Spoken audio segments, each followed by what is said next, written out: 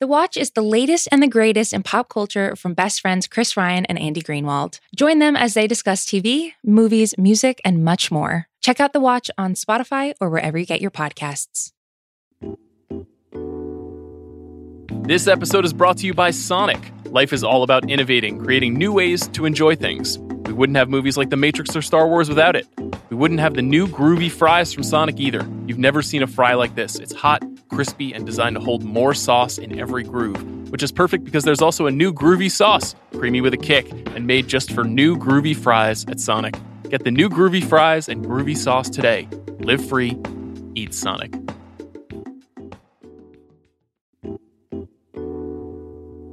This episode is brought to you by Sonic. Life is all about innovating, creating new ways to enjoy things. We wouldn't have movies like The Matrix or Star Wars without it.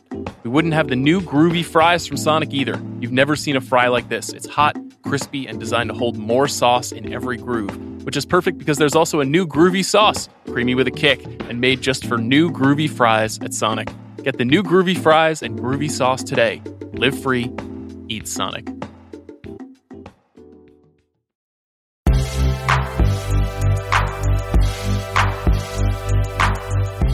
I'm Sean Fennessy.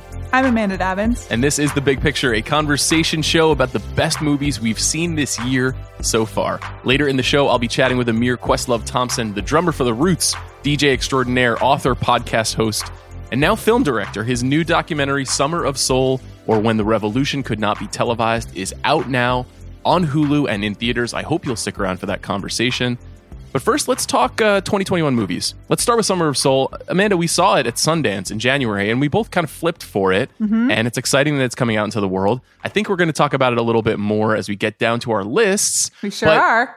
Have you had a chance to revisit this movie since you saw it in January? And do you feel like it's going to become something that you do return to because it's as much basically an album as it is a movie? Yeah, I haven't seen it again. And that's kind of been purposeful because it is a movie that's being released in theaters in addition to being released, I believe, on Hulu. And you and I have talked a lot about like the sound experience of being in a movie theater and especially the music experience. And this is a documentary about the 1969 Harlem Cultural Festival. And it involves a lot of previously unseen footage. So there is like a concert film element to this. And I think the movie is very special for a number of ways, including like the footage is amazing, but also the way that it puts the footage in context and teaches you a lot about the festival itself and kind of what was going on around it, and offers critique or, you know, analysis, even as it is just giving you this concert experience, is really special. But it would be fun to experience the concert part of it, like in a room with very loud sound.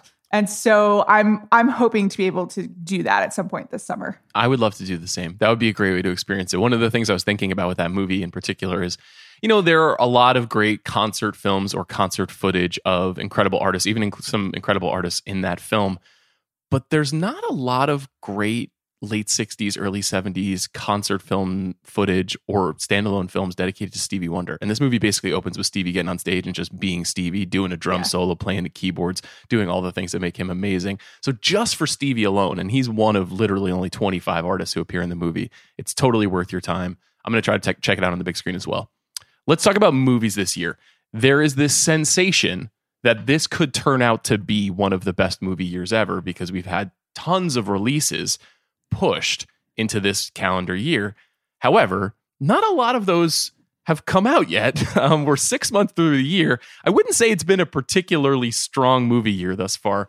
How are you feeling about what 2021 is shaping up to be? I feel like you're really putting all of your money on October 22nd, 2021. I am. It's like if that doesn't come through 4 for 4, we're just absolutely screwed. What's coming on October 22nd? Let's see if I can do it without Googling. Okay. Dune, French Dispatch, your Edgar Wright movie, Last Night in Soho, is that what it's called? And I don't remember the fourth one because I think it's a horror movie. The fourth film, of course, is Jackass 4. Oh, sure. Which is a horror movie of sorts. Yeah, of course, but also extremely culturally significant. Yes. So I am putting a lot of eggs in the October 22nd basket, but I think it could be a good fall. It could be a good winter. Thus far, though, it's been a little uneven, I would say. Unfocused, shall we say. scattered highs and lows and relative enjoyment. Yeah, I mean, I don't know what to say. It's movies are back, sort of, but they're not totally back. And we're doing the best that we can to make a podcast. And the way that movies are back are different than they were before they left. And some things that are not movies are movies, and some things that are movies aren't movies anymore. And we watch them all on the same screen. So it's better than this time last year for sure. And even the end of last year, I would say, right? Like there are a few more movies to talk about, some of them even like big blockbusters. But it's interesting when you try to make a best of list and try to apply some critical or, qualitative thought to the list of movies released this year. It's really just been blockbusters that they wanted to show you on a big screen and or stuff that was forgotten last year during the pandemic. I think most of the blockbusters have been a little below average, if I'm being honest. Yeah. I think F9 was a little below average for the Fast series. Godzilla vs. Kong, it was nice to have a movie like that at that time in history, but that will not go down as one of the 5 best Godzilla or Kong movies.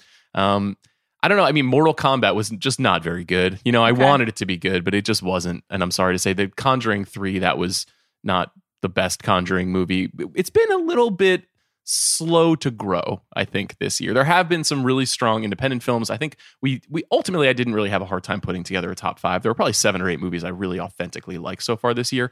But you may have noticed on this podcast, we're doing this thing where we're like, The Queen's Gambit, that's a movie. It was very nice to hear Quentin Tarantino tell us he agreed with that The Queen's Gambit is in fact a movie. Can't Get You Out of My Head, Adam Curtis's 8-hour megalith documentary. Right. That's a movie. Bo Burnham's Inside. That's a movie. We're claiming everything now. Loki, maybe Loki was it a movie? Loki's not a movie. You've been trying to make Loki a podcast for however many months it's been out. Just go with that. I don't know what to tell you. I don't even like it that much, but I'm not watching it. So what else? Anything else that we have been trying to claim here? There was a 30-minute short film by Pedro Almodovar that is quite obviously a film, but it is a short, and normally we probably wouldn't spend much time on that on this show. I think I've mentioned it a couple of times because I'm like, this is pretty much as good as anything that's come out this year, even if it doesn't totally make my list because it doesn't have the standard 90 minutes to 2 hours format. I'm claiming Starstruck, the HBO Max series that was essentially 2 hours long in total and like a perfect rom-com and sort of a 2021 response to Notting Hill. But I just if you had released it just as it was in a movie theater, totally would have worked. So you mentioned you did some box office research. What research did you do? I just Googled but I closed the tab. I'm just looking down my tabs. I Googled Box Office Mojo 2021. Wow. And this is why people tune in, is the real work that we put into this podcast. Well, you got to know the stats. And every time we talk about Box Office Mojo and the redesign of Box Office Mojo, I do hear from people who are similarly upset. That just really, really upended my whole research process. Anyway, it's criminal what they did to that site. Yeah, criminal. It's all the movies you would expect. A Quiet Place Part 2, Godzilla vs. Kong, F9, Cruella. Cruella made a lot of money at the box office, even though people also apparently watched it at home. Congratulations to children. The Conjuring, The Devil Made Me Do It, Raya and the Last Dragon, Demon Slayer, Mugen Train. Yeah, you checked that out last night. What'd you think? I did. Tom and Jerry, Mortal Kombat, and Peter Rabbit 2. And Peter Rabbit 2, the 10th entry, is $30 million domestic. So I don't know. People are sort of not going to the movies, but also they're not going to the movies. It's been very tough going. It's not surprising to me. I don't have any animated movies on my list, but it's not surprising to me that some of the sort of most consistent movies this year have been animated movies, because those are the kinds of movies that you could really have worked hard on during the pandemic. I think The Mitchells versus the Machines, Luca, the new Pixar film, which we have not mentioned on the show thus far, and Raya and the Last Dragon are all like kind of 3-star movies to me, maybe even a little bit better than that. And they're really fun, and they're obviously wonderful for parents to have to show their children at home or in the movie theater if they want to. Raya has been playing in movie theaters for months now. Right. It's actually had a long tail. And so that's not shocking, I guess, given the circumstances of the year. One of the reasons why we haven't had a ton of big releases is because there was not a ton of production happening last year. Quiet Place Part 2 was ready to come out in March of 2020 until it was pushed to 2021. What other animated films did you want to cape for here? I'm not going to make fun of animated films. I want to shout out kids who just don't seem to be snobs about movie versus TV. You know, if it's a good movie, they'll just keep watching it. They don't need to have like new things all of the time. They'll just watch Raya and the Dragon however many times they need to. And I think that's great. We could all be a little bit more like children, I guess, except for the fact that we'd have to like animated films, which is not really my bag. Fortunately, I have never given up on my childhood. I hold it close to the chest and I hold it warmly. What about the fact that this year feels a little bit disconnected because of the Oscars and the Oscars happening so late and movies being able to qualify up to February? That also, I think, has given me kind of a tilted sense of what is the movie year. Because there's some movies on our lists that feel like 2020 movies, but actually are not. Right. And we're eligible for Oscars and we're even nominated for Oscars. And I was very inconsistent in applying those rules to my own personal list because I have included some movies that were nominated for Oscars, but they were technically released in 2021. And I also saw them in 2021. So I did kind of like my personal windowing. I don't know. It's how we all live now, right? It's just with our own lists. But, I was reading through the box office and I think Minari ultimately did make like $5 million at the box office this year. And I never thought to include it because you and I saw Minari at Sundance 2020. And that feels like so long ago that even though it was also released technically to the public in February of this year and is a 2021 movie. So now I feel a little bad, but I don't really know what to say. So I'm reading the Wikipedia page of the film and it says it began a 1-week virtual release on December 11th, 2020. So I think you're clear of this concern. I think it's officially a 20 because I didn't list it either, and it probably would have been at the top of my list. Yeah, that's why I was like, "What am I doing? This is a terrible list." I realized this like 15 minutes before we started recording. It's like, definitely one of the best movies of 2020. So you can imagine it should have been on 2021. Okay, that's a relief because I was a little bit concerned that maybe I screwed up as well. Okay, should we dig into our lists? Yeah, let's dig in. We have a lot of overlap. How do you want to do it?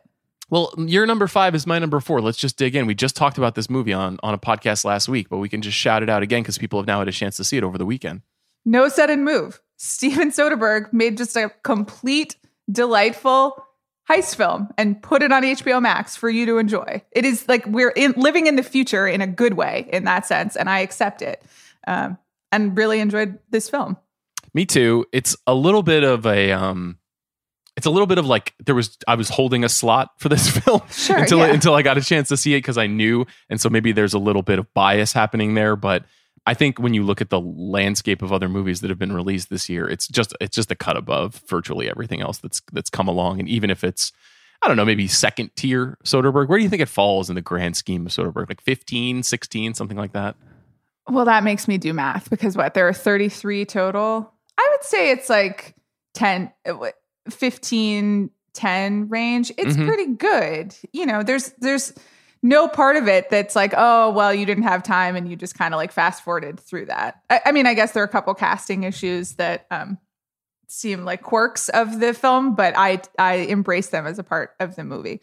Another thing that I was thinking about with this movie, so often now when we get movies and particularly movies for streaming, even you and I are kind of like, this could have just been a TV series, and why didn't you just take a TV series and take the extra time and space since you have it? And I think that this is a story that could be a series, but I like the movie version better, and the pace and the choices and the kind of like not quite confusion, but the slight mystery at the center of it and how it's going and the deliberate amount of time that he spends on each character in order to kind of present you this like whirl of action. I think it works better than sort of like a plot, yet another like true crime heist plotting miniseries. I agree with you. I think that actually the mystery at the center of the story is not strong enough to hold me on the line for 8 weeks, but it is strong enough to hold me on the line for 2 hours. And so I was kind of relieved. It's like, I don't think you and I still 100% understand how the heist worked. That like I'm like probably at 80%, right? That's okay. That's fine. But it's because it moves so quickly and it lands all the big spots. So you're just like, oh yeah, sure. I get it. They pulled it off. But if you extended it, then you would have to explain everything and everything would have to make sense. I agree. It wouldn't hold up. The good news about it is, while the heist itself is a bit disorienting, there is a scene with a very special guest star at the end of the movie who essentially explains the themes and all of the surrounding stakes of the movie in a beautiful Ned Beatty-esque 5-minute monologue. And so if you were at all confused, that character truly sets the table and serves you the meal as the movie comes to a conclusion. So I appreciated that. That's one more reason why it's a great movie. It has a big set piece kind of monologue ending at the end that pays off if you manage to stick around for 2 full hours. And excuse me, not 2 full hours. It was like a clean hour 42, I want to say. It says 115 minutes is the runtime. Okay, well, that's still under 2 hours. Under 2 hours. No Sudden Move. It's great. Check it out. It's on HBO Max. What's your number 4? No, actually, I'll do my number 5. I'll do my number 5. My number 5 is Saint Maud. I saw Saint Maud in February of 2020. I had not seen it since until last night. Saint Maud is a lean, genuinely upsetting A24 Catholic horror movie. It's about a young woman who works for a private agency who cares after people who are in the final stages of their life. It's written and directed by a woman named Rose Glass. It stars Morfydd Clark and Jennifer Ely. And it's your standard operating A24 freak out horror movie in some respects. In other respects, it's a psychological terror that has a lot more in common with movies like Rosemary's Baby. Raised Roman Catholic as I was, I think notions of guilt and terror and trauma and confusion and fealty and fear and disconnection from God are right on the surface of this movie. It's only 84 minutes. It's not an Amanda movie, but for anybody out there who is looking for something to terrorize your Friday night or your Sunday morning, this is a pretty good one. It's pretty exciting to see someone like Rose Glass come along in this space. Obviously, A24 has a reputation for launching filmmakers like this in many ways, with movies like The Witch and movies like Hereditary. This is somewhat in the same vein, but it is definitively British and brings with it all of the kind of mannered work that comes with the British lifestyle. Just a really, really, really well-mounted, well-made movie that has stuck with me. It's streaming on Hulu right now if you'd like to check it out. I'll never watch this, but I'm just really pleased that Jennifer Ely is still in the mix. She's truly amazing in this movie. Yeah. She plays a woman who is in the final stages of a cancer diagnosis. And it's understood that she was like a hedonistic dancer in her life. And she's trying to recapture her hedonism like in the last days of her life. And how sometimes a performance, you're looking at someone acting and it looks hard. Yeah. It's not that you see their effort necessarily. It's like you're just thinking about the character and what it must be like to try to channel someone in that stage of their life. This is as hard as it comes. It's like someone who's desperately trying to be vivacious, but is also completely stricken by this malady. Really, really great. She's killing it. Okay. So number 4. I went outside the box here, though you and I unilaterally decided that this is a film. So I'm going with Bo Burnham's Inside, which is, I guess No Sudden Move was also mostly shot during the pandemic, right? Mm-hmm. Yeah, I think that's right. But I think that this is my only film that even acknowledges the events of the last year. But crucially, like, that never says pandemic, which I think is part of what makes it work for me. I am not really thirsting for a lot of pandemic content personally, but what this movie does in terms of taking the circumstances of the world, but also of this person and of how to make art, and turns it into a meditation. And it was like, I think, a very profound insight into the internet and how it's screwing up all of our brains and what we see, like, as we're living, but also kind of the art that we're consuming and the way that our brains are mangled now and how that influences our mental health, but certainly also like movies and TV and everything that we create, because it all gets mushed together. I thought it was very smart and an achievement. So I'm claiming it for the movies. Thank you, Bo Burnham. I think you're right too. I'll tell you a quick story. I was in the office a couple of weeks ago recording a Rewatchables podcast, and I got there a little early, and I sat down, and the producer of that show, co-host of the Ringer fantasy football show, Craig Horlbeck, was there. And Craig, in a very whispery voice, was like, "Hey, Sean, did you see Bo Burnham's Inside? I know you made a podcast about it. I didn't listen to it, but did you see it?" And I said, "Yeah, I saw it." And we started talking about it. And, Craig is a little bit younger than we are.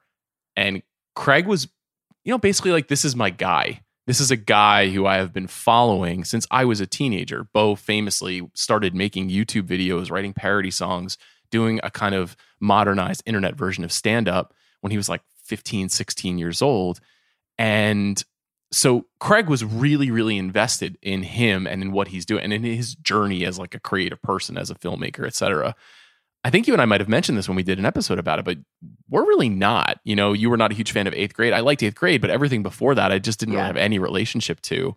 And so it's cool that I think he not only is evolving as an artist, but I feel like is actually bringing more people kind of into his project. I thought this was a really savvy way to do that. I think you make a good point by identifying that he doesn't timestamp this because he doesn't talk about the pandemic. He's talking like about a different kind of isolation, a different kind of alienation or anxiety or whatever you want to call it, while also writing, I think, really funny songs and creating a level of performance that feels like a little worryingly real, but also a part of the character that he has been building as a stand-up comedian that in the past didn't necessarily click for me. But I think maybe as we all started to have a very similar experience, 2020 resonated a little bit more deeply. I think just being a little older than Bo when he was doing his shtick in 2015 or 2013, I was like, I feel separated from this. And this actually made me feel a little bit closer to what he was doing. So it made it work. I mean, we rarely talk about stand-up comedy on this show. Yeah. And I'm not totally sure that I consider this stand-up comedy, even though that is his history and what he's doing. And like a lot of the skills that he developed in stand-up comedy are applied here. And I'm sure there are going to be a million stand-up comedians who like try to do something like this and fall flat on their face, which is, I guess, a different form of comedy. But the other thing about, I think some of it is just like age and time. And it's as he becomes slightly more reflective and, has it like amassed more of an experience. And you could feel his own history and career in this as well. And that the older you get is possibly the more easier to relate to. Do you think this is the last time we'll have a quote unquote stand-up special on a list like this? Or do you think we're just at the beginning of comedians taking the Bo model and expanding? In the sense that we are constantly blurring the lines of what is a movie, is a TV show, is a stand-up comedy, is performance art, is Instagram, is celebrity, is whatever. I don't think it's the last. Do I think that every stand-up comedian has the ability to make something like this? I emphatically do not, and I am begging them not to try. Like, I am just absolutely begging you. If you are moved by this, same. And we have that in common, and I think that's really special. But unless you have this particular skill set, which includes, writing songs and filming and editing and the understanding of craft, as well as his, particular analytical brain, like, find your own inside. But please, please, please don't just try to remake this. It's a good point. I think actually what ultimately recommends this is not the quality of the songs or the sketch writing or even the emotional insight. I think it's how well made this is, how well edited and shot and conceived it is. And that's, that flatters our sensibilities about talking about movies, but it is a really impressive act. Now, he had a whole year by himself to probably not do too much else, but I also like the idea of being able to see the seams of it. Being able to see how he did it. That's obviously a very self-conscious choice to show us how he can't quite get the lighting rig to work properly or the way that he's kind of setting up the frame with his camera and kind of moving things around. But that idea that we have to do everything by ourselves during this time, I think also resonates throughout the piece. So and also that everything is artifice and that the way you put these images together and the technical craft of it is like is our performance and is something other than yourself. That's certainly like part of the internet and a major tension, I think, of this special. But that he's actually using the format in order to, like the actual technical skills are also part of the analysis, and the argument itself is, I think, pretty special. I completely agree. What would your one woman Oh my God. film be called? Leave me alone. It's just like a blank camera. I'm just like, I'm not there. Yeah. I had a feeling that you were going to go in that direction. I didn't plan that. That was just like my instinctive answer.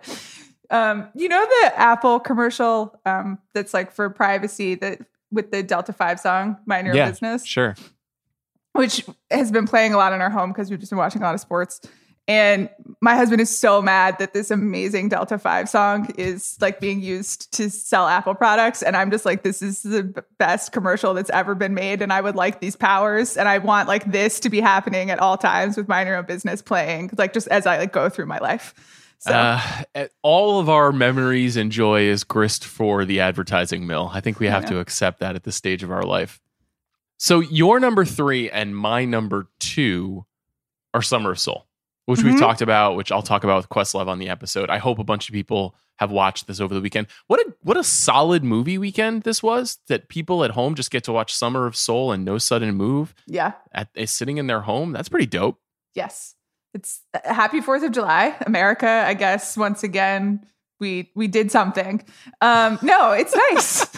What does that mean? I don't know. We established a nation of United States. I guess so. It's like, we got 2 good movies from 2 great directors and we got a day off, you know? Do you not want to talk about our founding fathers here? And really some of their achievements and their sins? Super do not. I want to take a vacation and I want everyone to mind their own business or leave me out of it.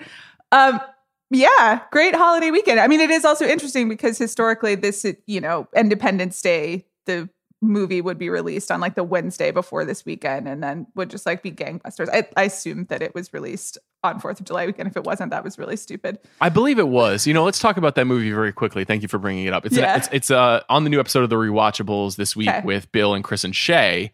And I think you and I have talked lovingly about it in the past, primarily because we both just had gobsmacked, pre-teen experiences seeing the movie in theaters with people just like cheering and screaming at the top of their lungs. You know those videos, those fan reaction videos of scenes from Avengers Endgame where, Cap catches the ham. You seriously don't know what I'm talking about?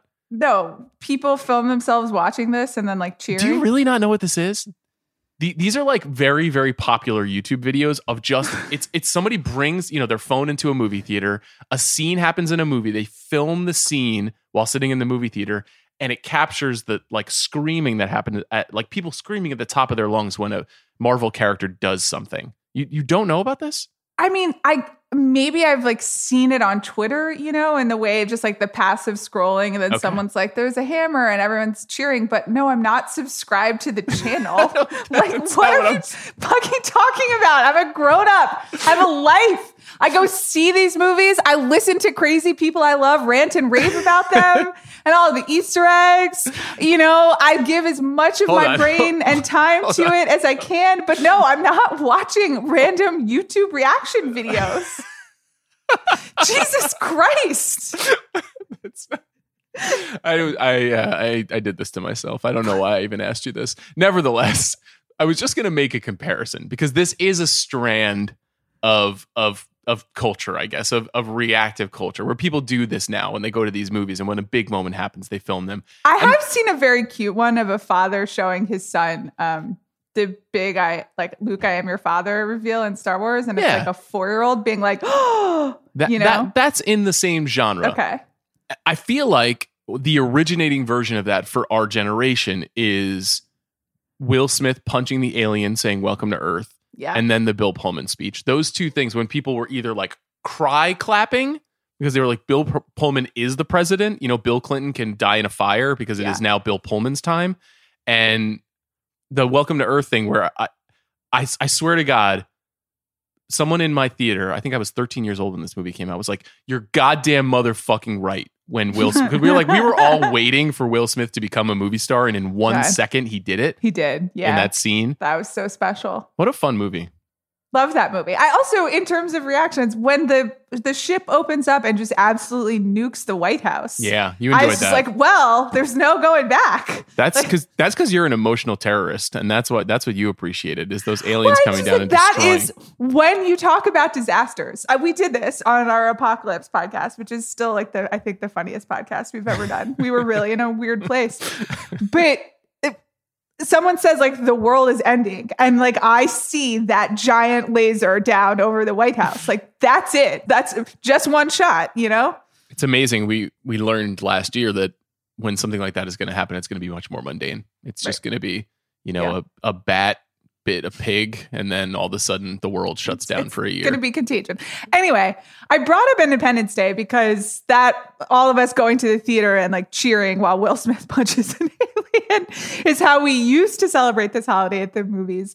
And it is like quite different, if not better, that now in our homes we have movies by Steven Soderbergh and by Questlove that are like wonderful pieces of art and definitely on our like top 5 movies of the year and not in like a cute Independence Day way, though I probably in 1996 would have put Independence Day on my top 5 of the year. I was 12. So, but it's different. Movies are different. We'll probably find out when we get around to 1996 movie draft. That'll have to happen at some point because you and I were both coming into a higher level of consciousness about movies around that time. Okay, let's go to my number 3. My number 3 is a movie called Test Pattern. I saw this movie for the first time last night. I had been told by a handful of people that it was really great. I would say I was even more knocked out by it than I expected. This is a movie that was originally released in film festivals in 2019. It was not released to the public until February of this year. It's a first film from a woman named Shatara Michelle Ford. And I was gobsmacked. I was blown away by this movie, which starts out as a kind of like meet cute dramedy between a man and a woman in Texas and slowly evolves into like a true romance and then devolves into a kind of, really frankly, a sexual assault horror movie and then turns into kind of like almost like a chase movie, like an anxiety inducing movie about the pursuit of a rape kit to kind of get to the bottom of what had happened. Now, all of this sounds very upsetting, and at times it is a very upsetting and difficult movie to watch, but it's also very gracefully made, very confidently made. Ford has such a clear vision of how she wants to tell the story. There are a few filmmaking flourishes, the way that the film is edited, the way conversations are interrupted, the way flashback is used. Sometimes you see a movie and you're like, this person just has it. A filmmaker just has it. They have a total sense of what they want to do when they set out to make a movie. Again, like a lot of the other movies on our list, this is a very lean movie. It's only 82 minutes. You can rent it on VOD right now on Apple or on Amazon or anywhere else. It was released by Kino Lorber. Truly exceptional performances by the two leads, Brittany S. Hall and Will Brill, two people whose faces you might have seen before in movies, but that are by no means stars. But I would guess if producers are seeing a movie like this, that actors like this will get a lot more opportunities to do a lot more great work. I gotta say, I was relieved, excited, happy to have a movie like this. It is a tough watch. It is a complex story. It's not just about sex and relationships and sexual assault and race and power and the idea of crusaderdom, which is, I think a really complicated and relevant idea in 2021, but really, really sensitive and careful and even at times like funny and charming and sensual kind of a movie. Very rare to see all of those things kind of in one big pot. So I would highly recommend Test Pattern to people who are looking for something a little bit more challenging than Godzilla vs. Kong. Yeah. Wow. That was quite a recommendation. Give it a shot. I will. I really liked it. Okay. What's your number 2, which is my number 1? Judas and the Black Messiah. This is a very good film that you and I both really enjoyed. Yeah, it feels odd to think of it as 2021, even more than Minari. Like, I think this movie feels like it came out like, I don't know, 20 years ago. It's been a long year. I probably first saw it in December of 2020. I think, did you see it later than that? No, I do think that I saw it in this calendar year. And the tricky thing about it was the way that it was released. It just got an HBO. It got a simultaneous HBO Max and theater release, I believe. But then was taken off HBO Max pretty quickly. In addition to all the hand-wringing that we did about the HBO Max plan, it was a little bit revolutionary is too strong of a word, but it was an innovative idea to create a new kind of windowing, to say that these movies are only available on this service for this amount of days, and then it's gone for a while. And we're not going to tell you when it's coming back. Could be 3 months, could be a year. It's a movie that I think I did watch it a second time as we prepared for the Oscars and felt its power even more so the second time around. I think very similar to a movie like Test Pattern. When you're watching the movie, you're like, oh, Shaka King, he's got it. He's got the camera moves. He's got a sense of pace. He really knows how to get great performances out of his actors, scale.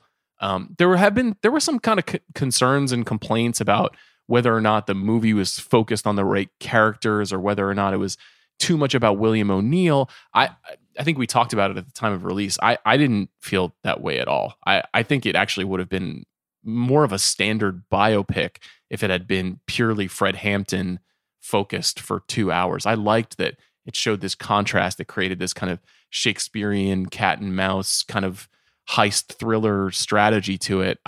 It felt frankly much more similar to a lot of movies that we got in the 90s that you and I both really like. And I don't think that trivialized the ideas in the movie either.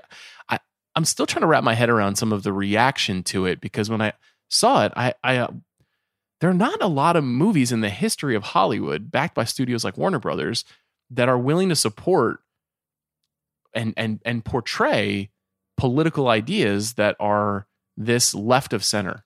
And so I've been turning that over in my head as to, like, was it not far enough? Like, what animated that reaction specifically? Not that matters to the quality of the movie, but it has been in my head. Right. And listen, you and I are going to have one reaction, and people are more than allowed to have other reactions and not feel like certain characters or performances are rounded enough or it fully comes through to them. I think this was an interesting case of, this was a movie that actually did spur discussion, which is cool. We don't get that many of those. And as you said, like, Shaka King clearly has it. And so much of the movie is working and competent that you then get to, like, talk about the ideas. Most movies don't make it that far, but it's a combination of that level of conversation paired with the fact that it didn't seem like that many people saw it. And it was like, people didn't understand how to see it, and it was hard to see. And so people were talking a bit maybe around it or maybe around each other. It's like, and I think you and I sometimes bemoan this sort of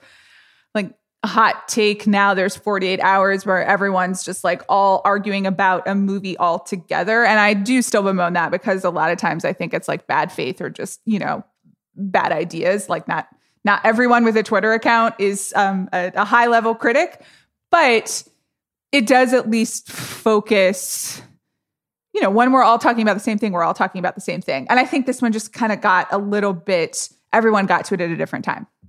Yeah. So I think, one, I think you're completely right that it's a waste of time to focus on whatever straw man internet reaction I'm responding to. I think I've disagreed with our boss Bill. We've disagreed with Wesley about this movie. For sure. I've talked to a handful of people whose opinions I take seriously about the movie, and it didn't click for them. It didn't work for them. And you're right that actually is a good thing. It's a good thing for, like, the discourse of movies, that something was good enough, worthy enough for that level of analysis. Because you're right, it does kind of feel like we don't necessarily, even you and I don't necessarily get to kind of pull apart movies. You can't really pull apart Godzilla versus Kong. It's a helpless mosquito relative to something like Judas, which is, a really serious and sincerely mounted movie.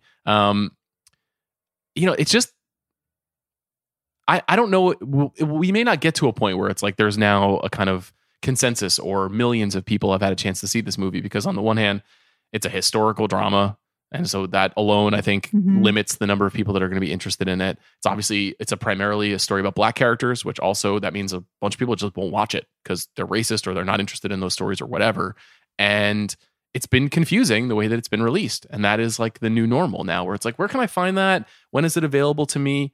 And so that also contributes to the kind of like dispersal of big top monoculture conversation around quality films. And that is much more important as a conversation point than, like, did Avengers Endgame make $2 billion or not? Who cares about that? That's like, stock price ledger balancing stuff for corporations. For me, I really loved Judas. I thought it was like a really significant film. And I want to have more conversation about it. I want to better understand what people do or do not like about it. I hope people check it out. One thing that would have been smart, I thought, would have been just put the movie back on HBO Max the day after the Oscars, just for a week. That hard. Just for a week. Create like a campaign that's like, hey, the performance of the year, Daniel Kaluuya and Judas and the Black Messiah. Watch it now, and put a huge promo behind it. But they didn't do that. Because the Property Brothers didn't want that to happen. So it's a real shame. So that was your number 2, and that was my number 1. So we're up to your number 1. What is it? Yes. So it's a film called Quo Vadis, Aida, which we talked about very briefly, I think, during the Oscars episode. And I don't know, sorry to put like a Bummer Town movie as my number 1, but this is a film directed by Jasmila Zubanic, and it's a film set during the Bosnian War and about a UN translator who is trying to manage her town and her family through what becomes a historic massacre. And this is one that, had a lot of buzz, but it's also an international film. So I scooped it up on Hulu one day, like I was doing all of my Oscar research, and I was like, oh yeah, I got to see this. And so I suppose my expectations were somewhat, I don't want to say low, but I wasn't like, I'm sitting down for a masterpiece. And as such, was completely blown away by it. It like the tone and the pace and the quiet anxiety that just ratchets up throughout the movie while giving you a real sense of place, of this main character, of this town, of what's at stake and what is going to be lost. A historical event in the 90s that I was aware of but didn't know as much about. And so I do think it also really creates a sense of place and explains some of the history, but not in a heavy-handed way, and really just like devastating. That makes it sound also like homework, and I think that there is something really like propulsive and stressful, but something that keeps you watching to this movie as well, even as it is ultimately an incredibly upsetting story. But I'm not selling it very well because it is like an extremely sad movie, but it is also a very watchable movie, which sounds gross to say, but I really recommend you check it out. You're right. It has a kind of thriller element from that first sequence where she's kind of like negotiating with the military and trying to come to some sort of, peaceful way forward. You get the sense that the stakes are really high, obviously as high as they can be in a war movie, but also that this character feels trapped, feels unable to figure out how to go forward. And then that sets you up for, I think you're right, what is a very compelling movie, sensitively made. Jasna Juricic, who's the star, I believe, is like amazing in this movie. She's so good. You're also right that it's reasonable to enter a Best International Feature nominee with a little bit of skepticism or trepidation. And typically the movies about like historical tragedies often have just like a heavy-handed, dutiful quality to them, which I don't mean to be disrespectful, but you don't expect like the level of filmmaking and forward movement almost. Yes, they are serious films that are more interested in sending their message than necessarily than in being great films. This is a movie that at times is doing both, which is really impressive. That's very good. That's also available on Hulu. Quo Vadis, Aida. That's the thing, with the exception of Test Pattern, which I mentioned, which is on VOD. You could stream all these movies except for Judas and the Black Messiah, which I hope maybe will be on HBO Max again soon.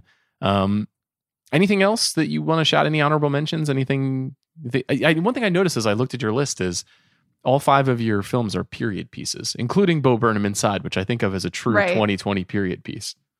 What do you think that means? You trying to go back to the past, Amanda? Well, I don't think that we had any movies made last year, except for, Bo Burnham Inside. I guess No Sudden Move, but not a lot of movies like made in the present of 2020. And I definitely don't want any movies made in the present of 2020. I know we're going to get them. I know we're going to get the TV shows and the novels and the nonfiction and the podcasts and the, no thanks. Like, made it through. I'm looking forward. But I guess that's part of it. is that that's all that's left. Like all of the present day movies just didn't exist last year. I feel like you're discounting the Michael Bay produced film Songbird. You may have seen that, the thriller. No, and there was the Doug Liman movie with Anne Hathaway and Chiwetel Ejiofor that, you know, that was a Herod heist movie. Speaking of heist movies, I forgot that one movie. And then apparently Sharon Horgan and James McAvoy made like the British version of that movie, even though that movie was also set in London.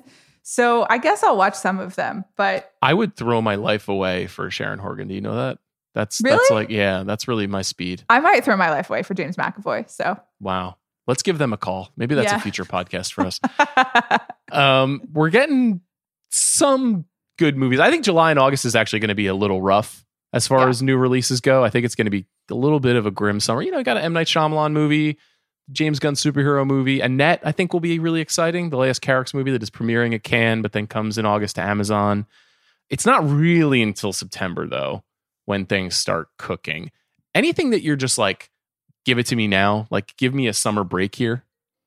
I mean, Top Gun. Yeah, why do we have to do that? I understand why, is because they are just absolutely desperate for money and are waiting for everyone to get comfortable and things to kind of really get back in the flow. They didn't want to be the first one, and they didn't want to be the, you know, kind of medium pandemic record box office, whatever. But I mean, just planes flying really loudly and Tom Cruise. That's a dumb summer experience. Give it to me. That would have been nice. Unfortunately, we're not going to get it, but we are going to get a lot more movies very, very soon. Thank you, Amanda. Let's go now to my conversation with Questlove.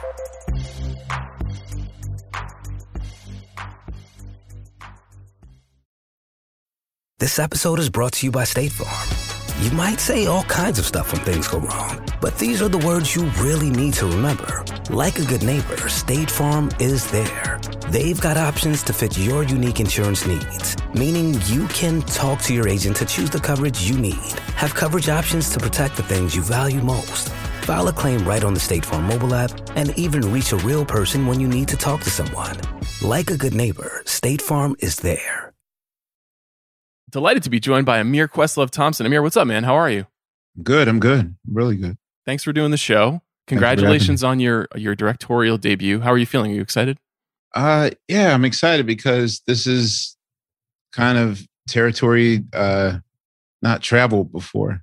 You know, I thought all creativity was transferable, but in this very specific case, you know, I realized early in the game that you get like your first album or your first book or your first sneaker design, whatever. So I think the other times I just never cherished it as much. So being as though this is probably the last first I'm going to do unless I run for president in, 2040. But is that on the table? No, the way my life is right now, like, I joke with people that this was not on my bingo card 5 years ago, but I'm one of those people that's just open to the possibilities of, wherever life leads me. So if I'm indeed called to do that, then I guess this is where I'll make my announcement. So I'm gonna file that away for 15 years from now when I'm still doing this podcast. Right. It's funny. I do want to hear about how you found yourself coming to this place, because I was listening to your podcast recently, and you were having a conversation with Catherine Bigelow. I was like, oh, okay. Questlove does love films. He's curious about films, but obviously this isn't something that you've done specifically before. So why this story, and how did it come about?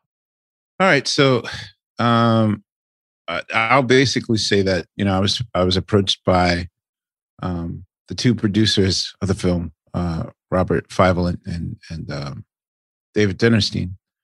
They told me about this like mythical festival in Harlem, and with all these acts on it. And, as someone who grew up around music and producing and playing music and teaching at NYU, and a music snob, if you will, I hadn't heard of this festival, and so I wasn't fully convinced of its existence.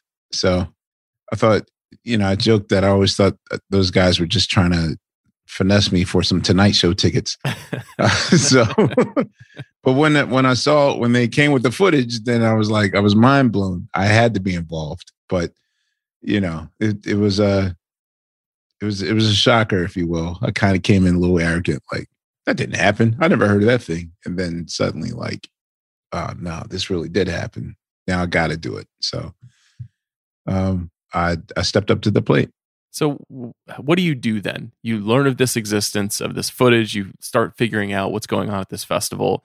What's the first phone call you make as a filmmaker to say, yo, let's do it? First phone call I made was to my manager. Get me out of this. So I was like, are y'all crazy? Like, what? No, it first went to, not that, hey, we'll do lunch. Have my people call your people. It was just like, yeah, we want to show you this footage. All right, well, come through, shake their hands. All right, goodbye, guys. And thought that was it. Once I realized it was real, then I was like, wait, y'all sure? Like, I just got my permit a second ago. Y'all sure y'all want me to drive this 18-wheeler? Like, you want a first-time driver? And then they basically told me that, well, we have been watching you, and you're the perfect person to tell the story. You've written books, you've curated things before. So this was actually a chance for me to put my money where my mouth was, because, even in Creative Quest, where I encourage people to totally like just jump off the cliff without any second thought, like just jump into creativity. Now it was like my chance to see if I was a hypocrite or not. Like, it's good for all of you, but not for me. And so the first thing I did was, we had 40 hours of footage already transferred, I guess, from the few other times where they tried to sell the film in the last 50 years. There was a transferred copy made, and I decided this is going to be my aquarium. I stole this aquarium idea from Prince. I shared a story a long time ago about how I once got fired from a Prince DJ gig and replaced with Finding Nemo. Prince famously kept a sort of like a briefcase with nothing but Finding Nemo DVDs in case he loses one. There's another backup. But he uses Finding Nemo as an aquarium. So wherever he is, if there's a DVD player or in a restaurant, whatever, he makes them put it on so he can have. He says it does something to him, like the visuals makes it like he has his own fish tank. It's not cool getting fired by Prince, but I stole that idea. So for the next 5 months, I kept that constant aquarium on. Like, even if I'm sleeping, even if I'm, no matter what, I had it transferred to my phone, traveling, my monitors in the bathroom. 5 months straight of just taking this in. And I was trying to curate it like I was curating, like I curate any shows that I do.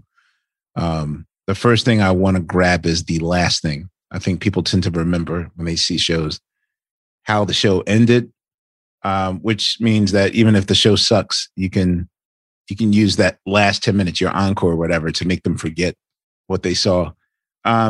And the beginning, people tend to remember how things started. So when things would hit me, I wake up in the middle of the night, see something interesting, take a note of it. And then that's how we, pretty much piece by piece, put it together. Because the hardest thing was to take 40 hours of footage and just figure it out, like what's the right snippet to use out of all that generous footage we had.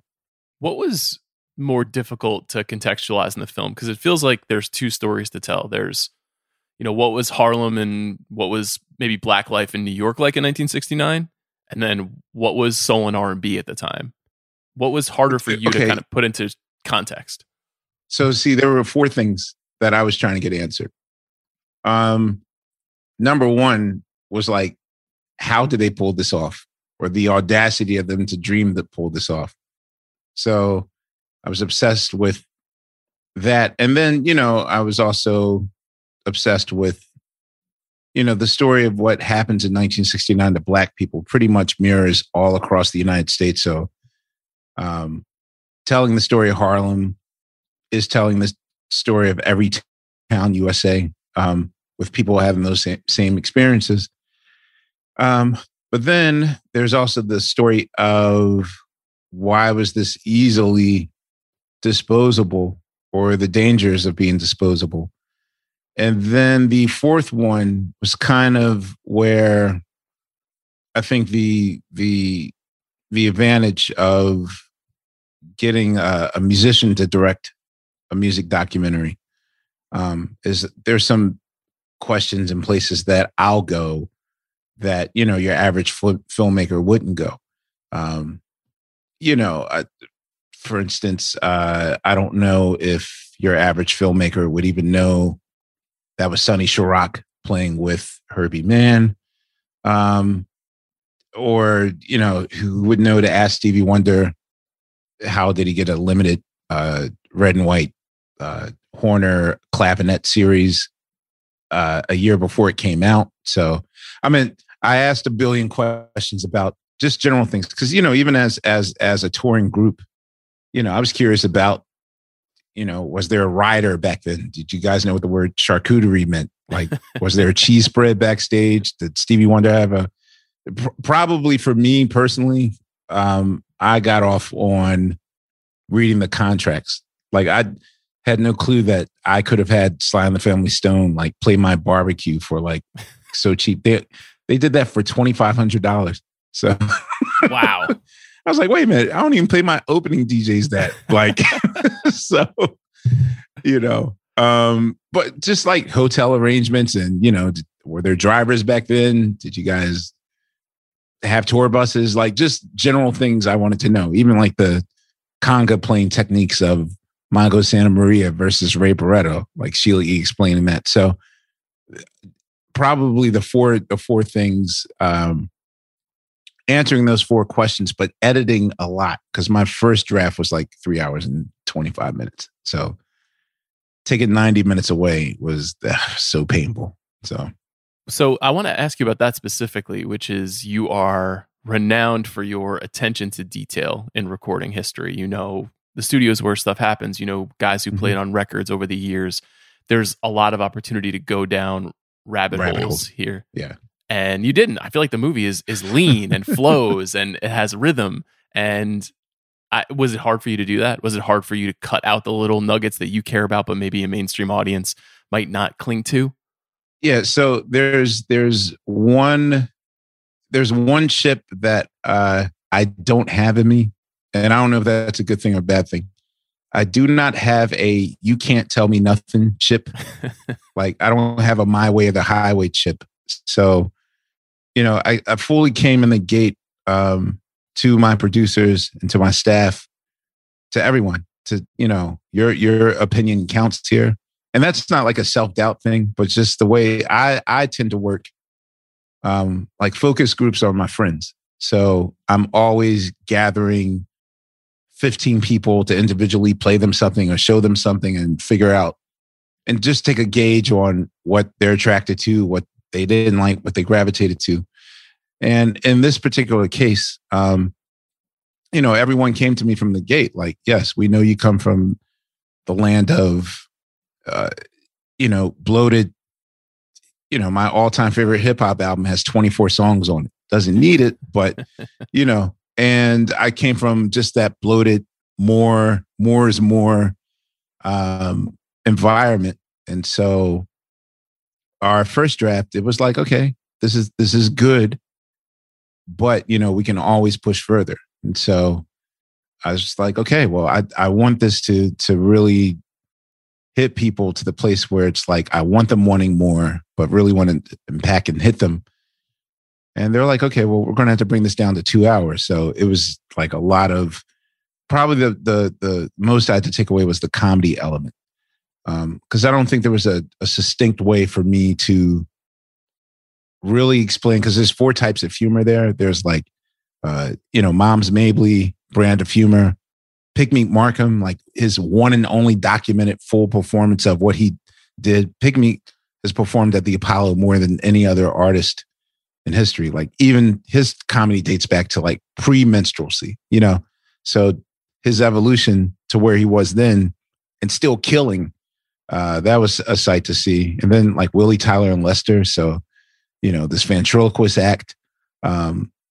And George Kirby, who was, you know, he could imitate Johnny Mathis and Sam Cooke. So even with a lot of editing, I would have had to spend at least 20 to 25 minutes on just comedy. And, you know, I just had to pull it out altogether because then, you know, it would have been lengthy. So it was hard to do, but, you know, to me, it was more effective just to serve the film than to serve, you know, scratching itches that I had about writers and, you know, Stevie Wonder's signature, like small things that, you know, only I'm curious about. One of the magic tricks of the movie is proving not just to yourself that it was real, but to the people who were there that it's real and getting attendees to participate. How did you find people who were there? And how did you have to have them prove to you that they were there? Okay, so here's the deal. We were trying to figure out how to do this. And, you know, I just said, well, let me throw the first stone. So I put out a simple tweet. I was like, oh, Harlem residents, you know, if you had an uncle or an aunt, do you have anyone that ever told you a story about the time that they saw like Sly and the Family Stone and Nina Simone together on one stage and all these things? And, you know, I got about, you know, 40 to 60 of them. A lot of them are like, oh yeah, I heard about it, but I didn't go and da-da-da-da-da. So what's really weird is our attendee who booked ends the film, Musa Jackson, he kind of gave us like a full disclosure, like, look, I was only 5 years old when it came out, but, you know, I have fond memories of this. And first I was a little slow to do it because I was like, well, like what insight or point of view does a 5-year-old really have to take in? You know, but he told us, he said, this is the first memory I ever had in my life. So, you know, for him, it meant much more because he was just to the place where as a 57-year-older, he didn't know if he even had that memory.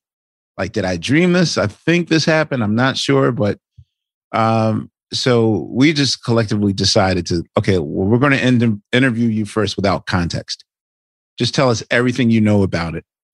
And without just me asking him, like, what are your memories of the Harlem? And then he just one by one just started naming all these very specific things that, unless he works for, you know, AP, there's no way he would have known and had access to a very specific New York Times file. There's no way that he would have known these things. And so we weren't even expecting it, but, you know, just so happens that we had some of the transferred film over. And because he mentioned The Fifth Dimension, we just happened to have that footage. It came to us like not even an hour beforehand.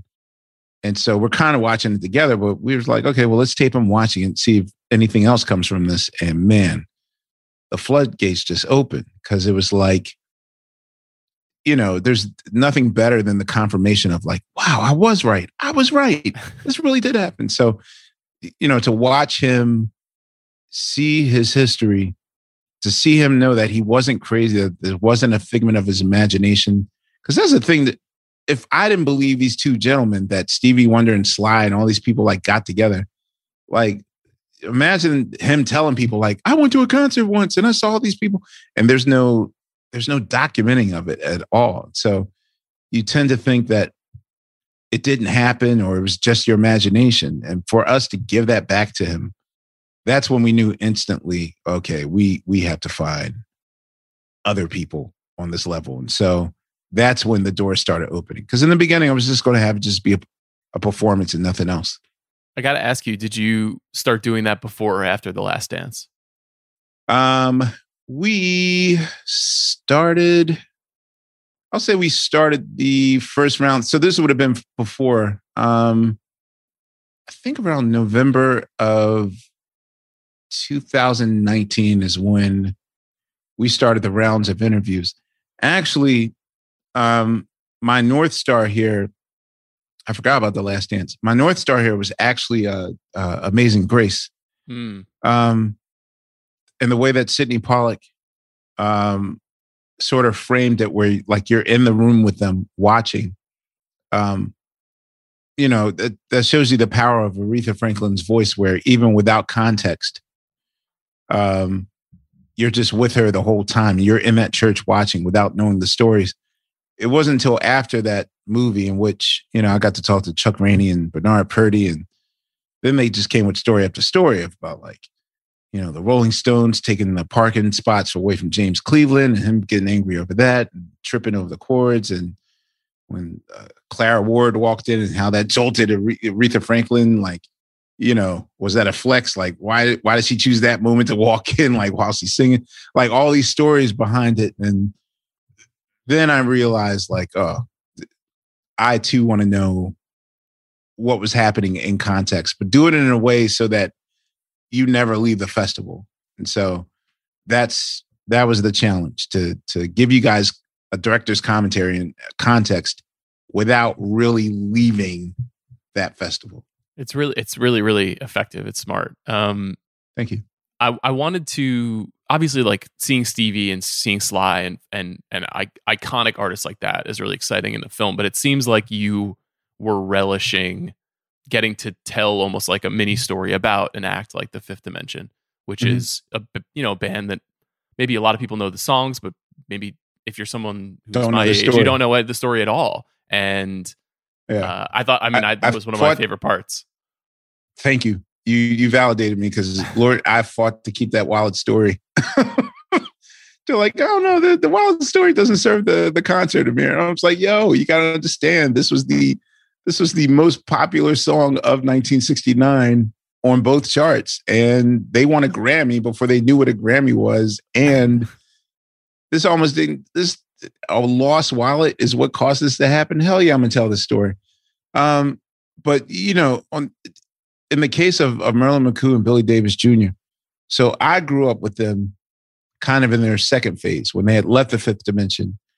And, when I was growing up, it was all about variety shows. Now we have like competition shows and we have reality shows. But, when I was a kid, everyone had, it's like Donnie and Marie had a show, and the Jacksons had a show, and then Gladys Knight and the Pips had a show, and Flip Wilson, and Sonny and Cher, and, Merlin McCoo and Billy Davis Jr. also had their variety show as well that I watched religiously.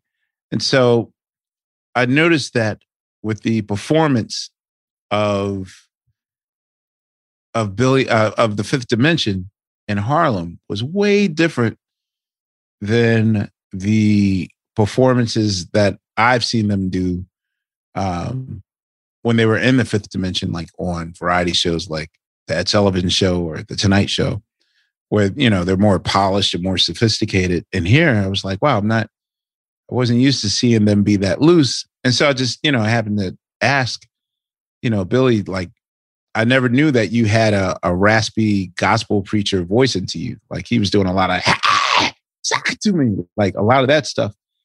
And suddenly I realized what I was witnessing, because my band had to go through the same thing, which is often like, Black groups often have to code switch. Black people in general have to code switch when they're in the professional atmosphere, no matter where they are at work. I only recognized it because it's like, okay, some nights the Roots are opening for Soundgarden or System of a Down, and then other nights the Roots are opening for Raekwon and Ghost or A Tribe Called Quest. And so you have to adjust your show accordingly. And so recognizing that and realizing that I was seeing a very rare performance of the Fifth Dimension be just very relaxed and playful on stage, like a little too playful. Merlin just let the floodgates out. It was just like, yeah, like this is the type of show we always wanted to do. But, when you're in a position where you constantly have the stress of being under code switching and always being on your best behavior, like it gets stressful sometimes, because it's a means of survival. The same with Sly and the Family Stone. What makes that performance so revolutionary that you're witnessing is, for me, the most interesting camera angle was camera 4, which is on the audience. Because the only way I can describe it, like when I describe it to my girlfriend's kids who were like in their 20s, I'm explaining to them because, they're raised by my age, my era hip hop parents. So they get the language, and I tell them, like, this is the equivalent of if we were in a time machine watching a Wu-Tang show and today's Migos was like the opening act. And it's clearly a dividing line between generations. And when you see Sly and the Family Stone come out, like every adult in the room is shocked because it's like, wait a minute, they're not wearing tuxedos. They're not, David Ruffin, it's the middle of August and David Ruffin has on a wool tuxedo and a winter coat. Yes, I was going to bring that up to you, the ruffled pink tuxedo You got to be shirt. professional, right? And it's sort of like you have to be professional before you're even comfortable. I was like, who would wear that in August? And it's just like, your comfort doesn't matter. It's like what you have to do when you're in front of company. You have to dress up. And so for Sly and the Family Stone to just walk out on stage in their everyday gear, looking like aliens, like it took them 4 songs to win over everybody that I perceived to be over the age of 25. Like kids are losing their mind, like Sly and the Family Stone. So I was like, oh, this would be like if my nephews were like, oh my God, Migos is here. And I'm like, oh yeah, they're cool. They jump around on stage a lot. And, but it was amazing to watch them totally convert that audience from Half-Life to full-fledged fans in 45 minutes. It was amazing to watch that. Did you look at any other films before you started doing this? You mentioned Amazing Grace. Was there anything else that you thought, I like how this story is told as opposed to just here's how the footage is positioned? In general, as with a lot of things in my life, like I didn't know that I was preparing for this even before this happened. So that said, I will say that, way before 2006, I was YouTube. I was the guy that had to carry these 2 big ass like Kipling bags of VHS tapes and DVDs because you never know when D'Angelo is going to want to watch some obscure, performance by Chicago in Denver, or if I got to run blah, blah, blah's manager and Al Green performance to like, I was that guy. People call me up. Yo, can we borrow your Temptations Live in Japan CD so we can see, how they and structure their stage show. Like I was that guy from between 97 and really 2005. Like I was the only person I knew that owned that Prince, Michael Jackson, James Brown moment. And now the whole world knows it. But for a while, I was like the little boy that cried wolf. Like, really? You got Prince, Michael Jackson, James Brown, and Prince falls off this? Yeah, right. Whatever. No, but for real, I did it. Like, I was that person. So, I will say that all that time on the tour bus, my jobs and living on that tour bus with the Roots from like 93 to 2009, like my job was always the night before any run, I'd go buy $1,000 worth of DVDs, whatever. Like I'm the entertainment curator of both Roots tour buses. So, this went way beyond like getting Star Wars and, any trilogies or whatever. Like I would have to go to like, art house movie theaters and whatnot to get Criterion collections and get. So there's literally nothing that we've not watched 42 times over, either director's commentary or whatever. And so like I took it all in, but I won't say that I specifically said like, okay, let me watch The Last Waltz or, this particular documentary. I took in everything. I heard that you're directing a Sly Stone documentary. That's your next film. Yes, I am. I got to ask you about it quickly. This is one of the most mysterious and genius people who has ever lived and has been living in a kind of obscurity for a long time. And I think we're now at the stage where A lot of young folks just don't know who he is or what that band did and all of that stuff. Mm-hmm. So how do you start how do you to even tell that tackle story? this? Yeah, how do you do it? we had our first brainstorm this past week. So this is what I do know. Well, yeah, at first if it's like, what does the world know about him? You know, the world knows right now he's probably just operating on what older figures like myself tell you. Sly Stone was a genius. And then anyone younger than me or someone not knowing better is just going to trust that, okay, Amir knows what he's talking about, so I'll take his word for it. And then there's people that know the songs. And then there's people that don't even know that they know the songs. You know, it's like, I know you love the Humpty Dance by Digital Underground, but without Sly Stone, that song doesn't sound the same. You know, I know you love this particular song. No. You know, these drums were taken from that, or, you know, and so there's so many ways to attack it. What I think is what I was obsessed about when making this film is that, you know, this performance in Summer of Soul is Sly having a dress rehearsal for the moment that turns him to a household word, which is Woodstock. Woodstock happens 2 weeks later for Sly.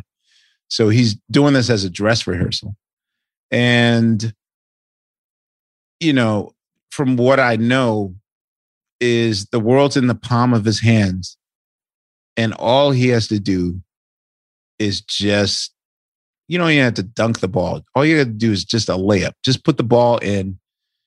And what winds up happening, you know, sort of remains to be seen because, you know, for all of our worship of there's a riot going on, I have a very different relationship with that record. That's a very painful album for me to listen to.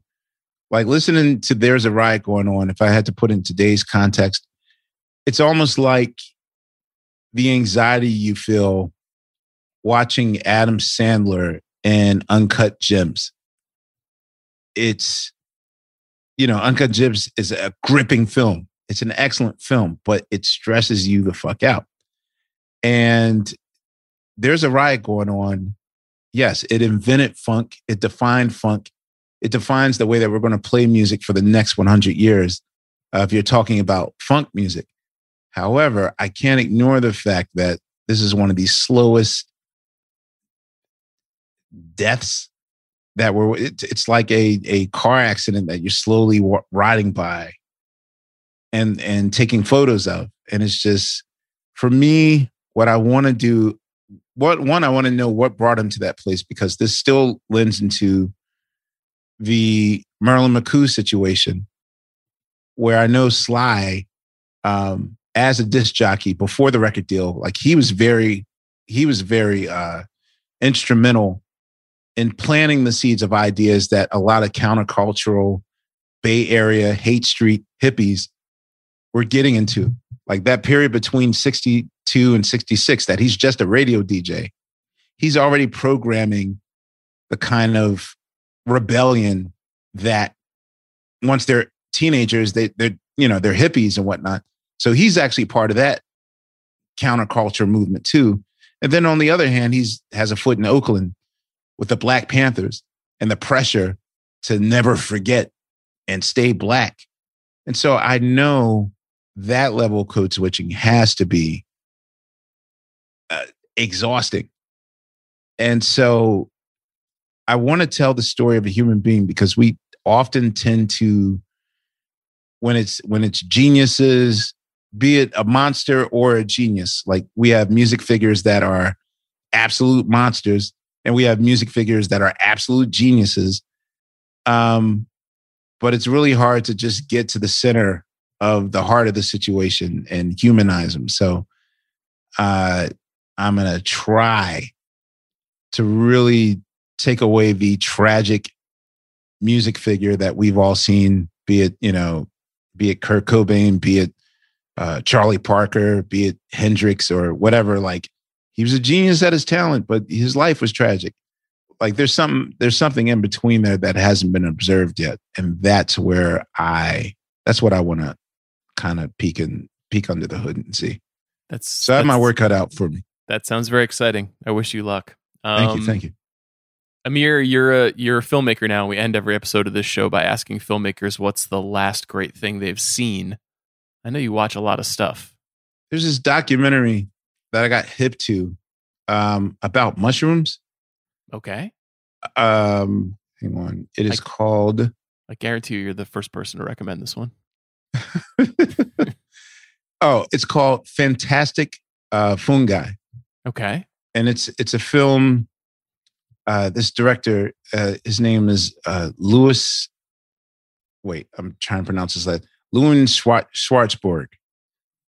And it literally explains why how the Earth sort of operates. You know, oftentimes when you see those films where they'll put a camera on a particular plot of land and you get to watch time elapse. Yes. Like they'll put it there for a week and you get to see it.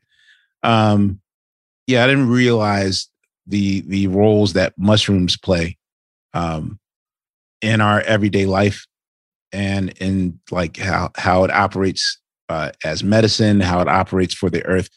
Yeah, this is literally I literally became the probably the human I used to make fun of. I turned into that person last year. So, quarantining on a farm alone, silence, not much TV to watch, at least not the level of television that I was used to watching before my girlfriend moved in. So we watched just a lot of really cool documentaries, and this Fantastic Fungi documentary is it's a sight to behold. Like, I highly recommend it. I'm going to check it out. Congratulations check it out. On Summer of Soul, man. I really appreciate the time today. Thank you, man. I appreciate it.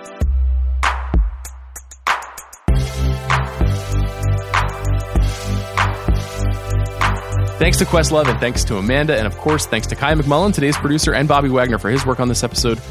Later this week on The Big Picture, we're talking about the return of the MCU with an emphasis on the sea. Black Widow is almost here, and we will review it. We'll see you then.